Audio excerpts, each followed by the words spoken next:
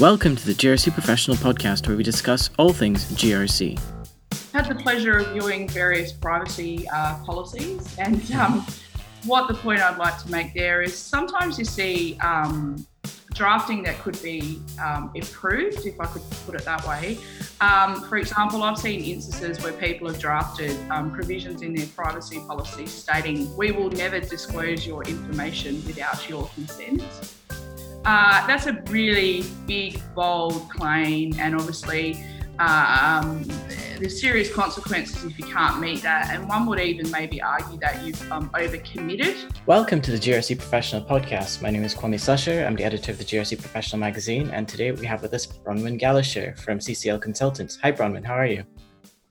Hi Kwame, good, and you? Not too bad. So today we're going to be talking a bit about privacy. Privacy, I guess, during this disruptive period, and then I guess privacy in general. How are organizations meeting their obligations when there's a crisis happening at the same time? So I guess really to kick this off is, has it been difficult for businesses to meet their obligations under the Australian privacy principles and the notifiable data breach obligations at this time? I think the issue is that pre-COVID-19, if businesses have set up their processes, policies and procedures correctly, it shouldn't be difficult for them to continue during this period during COVID. So it's what I'd call BAU, business as usual practices. Obviously, if businesses haven't established the appropriate processes, policies and procedures, that's when they may be running into strife in terms of privacy across the organisation. And I guess if we look before the disruptive period, is there a sense that they did have these systems and processes in place, just as a sort of BAU, as you said? Yeah, I mean, I think privacy, there was a major legislative update now a couple of years ago. So it was a couple of years ago that organisations got on the front foot and reviewed their policies and procedures to ensure compliance. Certainly, from the regulators' perspective, they were quite vigilant in this area, given the importance of ensuring privacy, not just about consumers, by the way, but suppliers as well. So that's whereby I think a number of organisations have set up their privacy framework. Whether or not there's improvements, I think that's an important point to have a bit of a think about. Okay.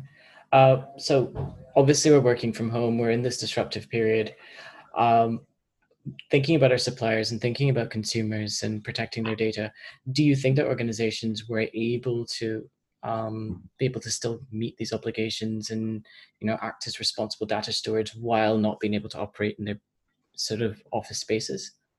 Yeah, sure. So I guess it depends upon the systems that they've implemented, whether they're predominantly relying upon hard copies or soft copies. And most organisations are converting their data management processes over to soft copies, and that would make it easier to manage with people working from home rather than people operating off of hard copy documents. So I think it's this transition in the workplace that a number of us are going through from, I love paper, being a lawyer, I love paper. And converting over to, IT systems can be a challenge, but it certainly can, in some instances, make the issue of privacy easier to manage. And obviously we've spoken about the Australian legislation, but obviously the General Data Protection Regulation also has an impact on Australian businesses. Is there a sense that organizations have been taking that into consideration as well, even before and now during this disruptive period? Well, I certainly know that my clients who have touch points with customers or suppliers in overseas jurisdictions do have regard to that, and I think that's part of our role if we're compliance officers or compliance advisors, or even risk officers, that we would consider the business in totality and where its touch points are, whether there are overseas touch points, and if there are, obviously you need to be more mindful, not only about Australian jurisdiction but also overseas jurisdictions and how they might impact on the business as well. Okay. Well, I've focused on the regulations that organizations have to look at, but are there any risks that you have seen, I guess, either arising now or maybe arising on the horizon that organizations need to be aware of?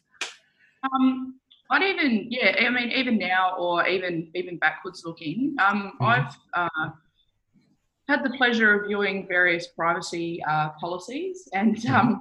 what the point I'd like to make there is sometimes you see drafting that could be improved, if I could put it that way. For example, I've seen instances where people have drafted provisions in their privacy policy stating, "We will never disclose your information without your consent."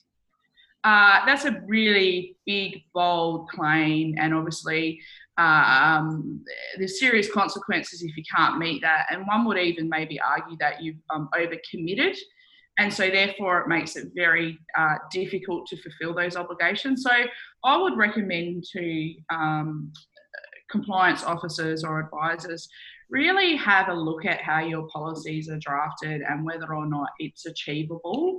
Um, and work out when you're drafting or reviewing your policies, what are things that are must, what is a should, and what is a could, and draft appropriately.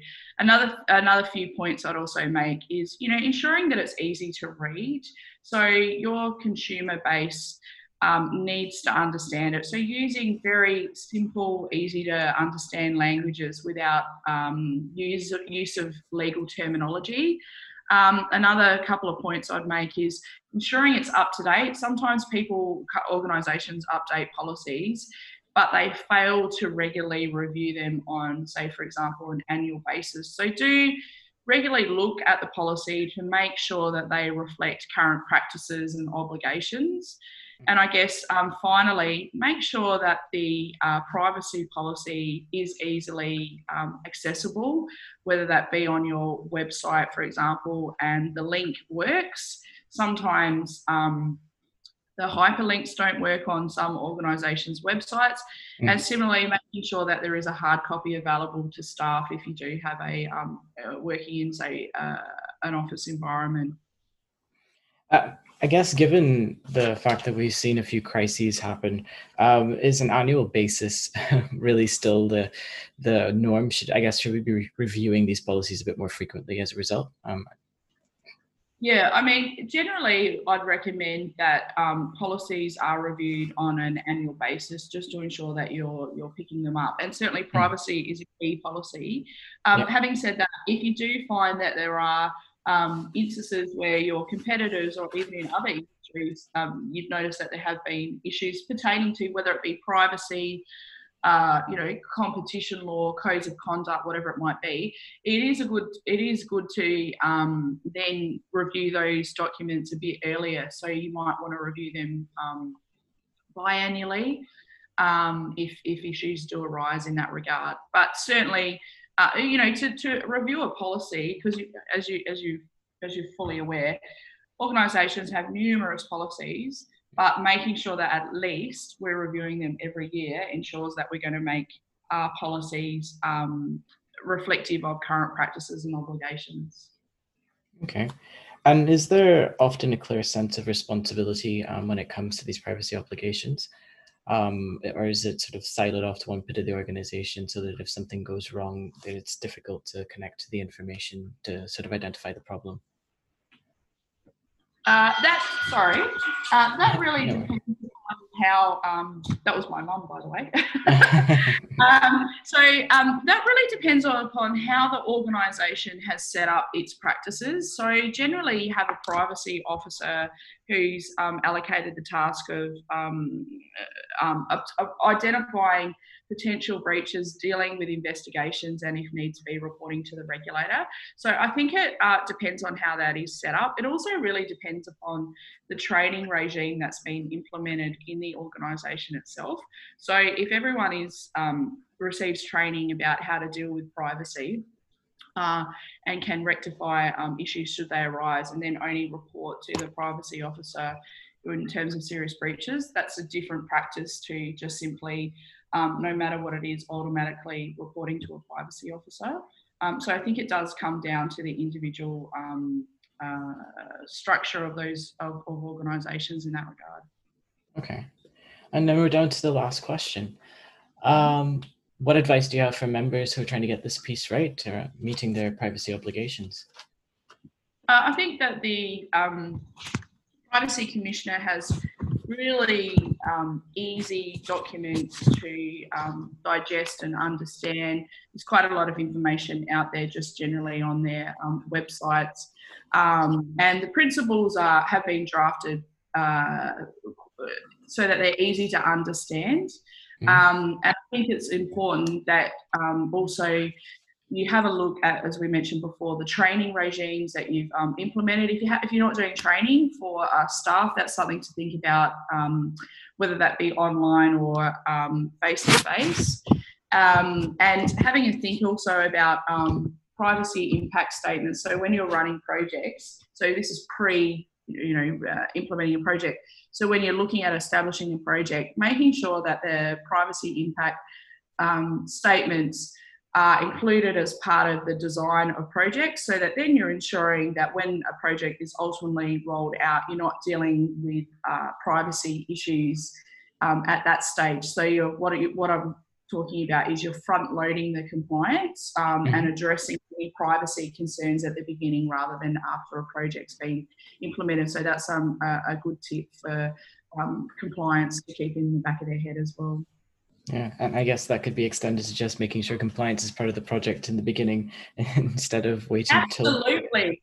Yeah, well said. I mean, that's whereby we do want to have a role to play where we can assist with, the risk appetite of the organisation, and privacy is just one of many issues that compliance should be involved in at the beginning of the project. Yes. Yeah, excellent. Well, thank you very much for your time, Bronwyn. No worries. Thanks a lot. This podcast was a production of the Governance, Risk and Compliance Institute, and the music was produced by Rob Neary.